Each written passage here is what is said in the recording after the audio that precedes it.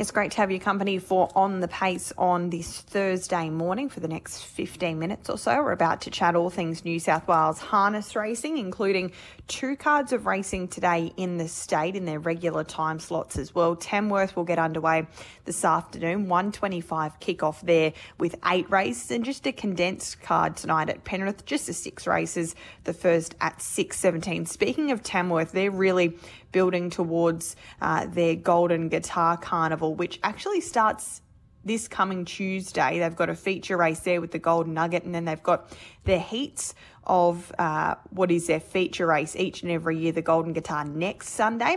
And that final will be run on Friday, the 21st of January. So a slightly different time slot this year, but that carnival kicks off what will be a 10-day carnival next Tuesday. So fields will be out for that later this afternoon. Just last night at Bathurst, we had that card of racing completed, and Bernie Hewitt had a double on the card as a trainer, and an interesting dead heat result in race number 3 on the card. Josh Turnbull trained both of the dead heaters in Annie Richter and It's All About Ned. They couldn't be split by the judge, and they were driven by his siblings and Nathan and Amanda as well. So a bit of a quirky one there, but Josh had a good night sharing honours there with 2 of his stable runners. Tonight at Penrith, as I mentioned, just the 6 races on the card, and having a look ahead to that card of racing, it should be competitive all the same. A few smaller fields later on in the night, but Jack Trainer's been kind enough to join us this morning for On the Pace. If we look a little further ahead, we'll no doubt have one eye on Bendigo with their cup, and also the Maori Mile where Belinda McCarthy has representation. But Saturday night's free-for-all at Menangle features the return of Stylish Memphis. Of course, she was able to take out last year's Ladyship Mile, and no doubt that is what her aim will be as well over the coming months. And this time round, as much as Jack Trainer did the caretaker training and driving last year, he's down in the book this time round, and he has that mare back in his hot little hands, and he joins us this morning to discuss her and also a few other drives on Saturday night's card. Good morning, Jack. How you going? Yeah, hey, Brittany, I'm really well, thanks. That's good to hear, and I bet you're pretty excited that mare's walked back into your barn this time round. Yeah, that's right. Obviously, it was a long yearly wait to get her back, but obviously really happy to get her back. She come back looking in terrific order, and I couldn't be happier with her.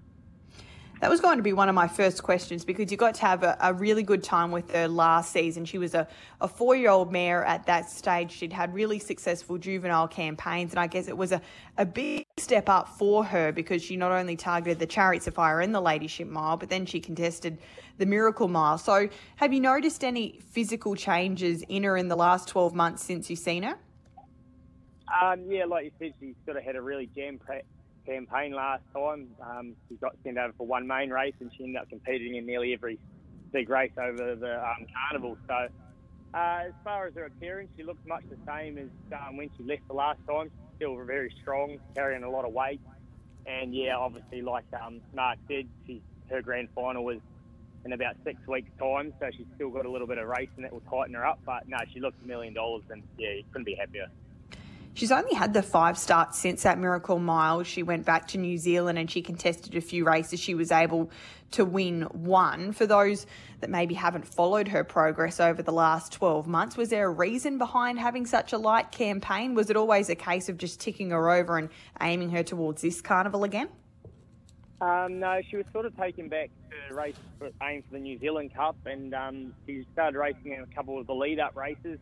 Just had a slight hiccup with one of her feet, just set her back at a crucial time. So the owner, Wayne Higgs, and trainer Mark Jones did the right thing by her and just give her the time that she needed, and forgot about completely, just left alone the idea of the New Zealand Cup, and got her ready for the Queen of Hearts, which she ran 4th in, I believe. She actually raced pretty good against the best mares in New Zealand.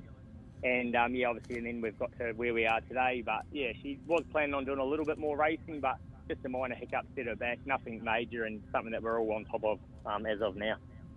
How did the phone call go this time around? No doubt you've been keeping tabs on her with the hope that she would come back, but this time she's your mare to train, so that must be exciting for you. Yeah, it is. It was, sort of not much has changed. Obviously, still keeping close contact with Mark and run a bit of a program through him. The main reason for going to my name this year is obviously as my stable's grown over the last year or so too. I've got other runners that will probably be contesting in the same sort of races as her. So for me to be able to continue to drive Stylish Memphis, me and Mark just made the decision if she goes in my name, it makes things a lot easier with my other owners and other connections too. And he was more than happy for that to happen, and we're still as a team effort all the same. She goes around in the fast class race on Saturday night against the boys. The mares' qualifying races don't kick off for a little while yet, but she comes into this with no trial. That was obviously the program that you mapped out for her. She hasn't raced for just under a month now, so happy to go in fresh. Yeah, she's pretty forward, Brittany, and she's a sort of mare that doesn't take a lot of work. And like last prep, we sort of just let her racing build her fitness. The way she gets driven for her speed, so she doesn't seem to knock herself around too much. And it was touch and go whether or not we went this week or the following, but after I give her a workout during this week, I was more than happy to put her in, and she's forward enough to go a really good race this week. The draw looks perfect on paper as well. There looks to be a little bit of speed, but there's probably not particularly, I guess, genuine front-running type in the race, maybe outside of Muscle Factory. There's a few sit sprinters in there. So how do you think the race plays out on Saturday? Yeah, that's right. Like, we're not too worried about Saturday night, Brenny. She'll just be driven cold and driven for her speed. I see a horse like Mac Da Vinci, I sort of had down as my leader early on, but whether or not that comes forward or not, but we'll just drive her for her speed. As long as she's hitting the line well, I definitely think she's going good enough to win first up. But the main aim is just for her to be hitting the line and then keep improving on her runs. Obviously, like I said, main aim, Ladyship Mile in about 6 weeks' time. How does the campaign go between now and then? You've no doubt got a few races picked out along the way. When do we expect to see her race, or how many times do you have in your head that you'd like to see her step out before that big one?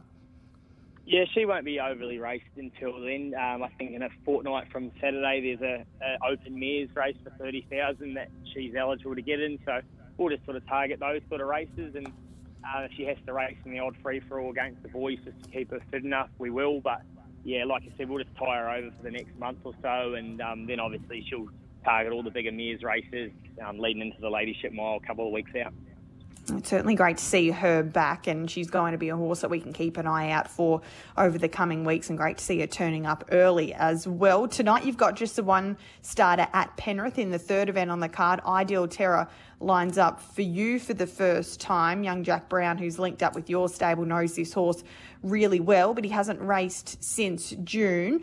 You've left the driving to him tonight, but he seemed to trial pretty well at Menangle going back last week. So confidence levels this evening with your lone runner? Yeah, I haven't actually touched this horse. That Young Jack, who's my junior driver and foreman, who's doing a really good job at the moment. It's his family's horse, so he's been doing all the work with him. And yeah, he, like you said, he trialled really well at Menangle the other day. He's got a good draw and a nice low grade. And we'll see if Jack's a good judge, but he's definitely to win. So. All right, that's race number 3 tonight. We'll keep an eye on that runner, Ideal Terror. And just quickly back to Saturday night, you've got a few other runners outside of Stylish Memphis. Jendon Strike, BK Swai go around in the mares race, and Mighty Flying Art a little later on in the card. Confidence levels with either of those three? Yeah, they should all go good races. Mighty Flying Art's first up from a bit of a break, and he's found himself in a hot field, so I'd just be happy to see him hit the line this week. And the two mares are going probably better than their numbered reads too. BK Swai is actually going really good. She's just making a few errors at the start at the moment, so if she does happen to go away, which fingers crossed she does, I think she's a really good chance in a nice small field. All right, that's Saturday night's card, just the 8 races there, and that feature race on the card, which features Stylish Memphis' race number 5. Thanks for your time this morning, Jack, and we're really looking forward to seeing Stylish Memphis back, and hopefully she can kick off her campaign in the best possible manner on Saturday. Yeah, great. Thanks very much, Brittany. Jack Trainer there this morning, and Stylish Memphis back in town, which is great to see. She ran a super race in last year's Chariots of Fire. Then she came out a week later. She won the Ladyship Mile. She was then offered a spot in the Miracle Mile, where she really did race well, considering the draw on paper wasn't overly kind. She's had great success even as a juvenile in New South Wales. She won the New South Wales Oaks going back a few years. So she has a real affinity with the wide open spaces, and just her racing pattern, the fact that she can follow such good speed, means that any feature race that she contests, she's going to be very, very hard to beat. So great to see her back in New South Wales, and hopefully she's just the first of a big Kiwi contingent, which will hopefully make Menangle their aim in late February and early March, which is not too far away. That Carnival of Miracles is really starting to become the forefront of people's minds off the back of the Summer of Glory, which heats up again on Saturday night at Bendigo with their cup, and also that Maori Mile. So as I mentioned yesterday, Spirit of St. Louis and also Aldebaran Ravani will be the representatives from New South Wales in those two features, and there will be another two horses that will also be aimed towards that Carnival of Miracles with feature races for them both. Best of luck if you're having an investment today at Tamworth or Penrith. McGeeran will be aboard tomorrow morning to find some winners here on Sky Sports Radio at 10:30. A really busy day tomorrow. We've got Wagga, also Newcastle and Bathurst, so 3 cards. And then on Saturday night, we'll have that feature racing card out of Menangle with that PJ Hall free-for-all, the main aim. Mick will cover all of those bases tomorrow here on Sky Sports Radio at 10:30.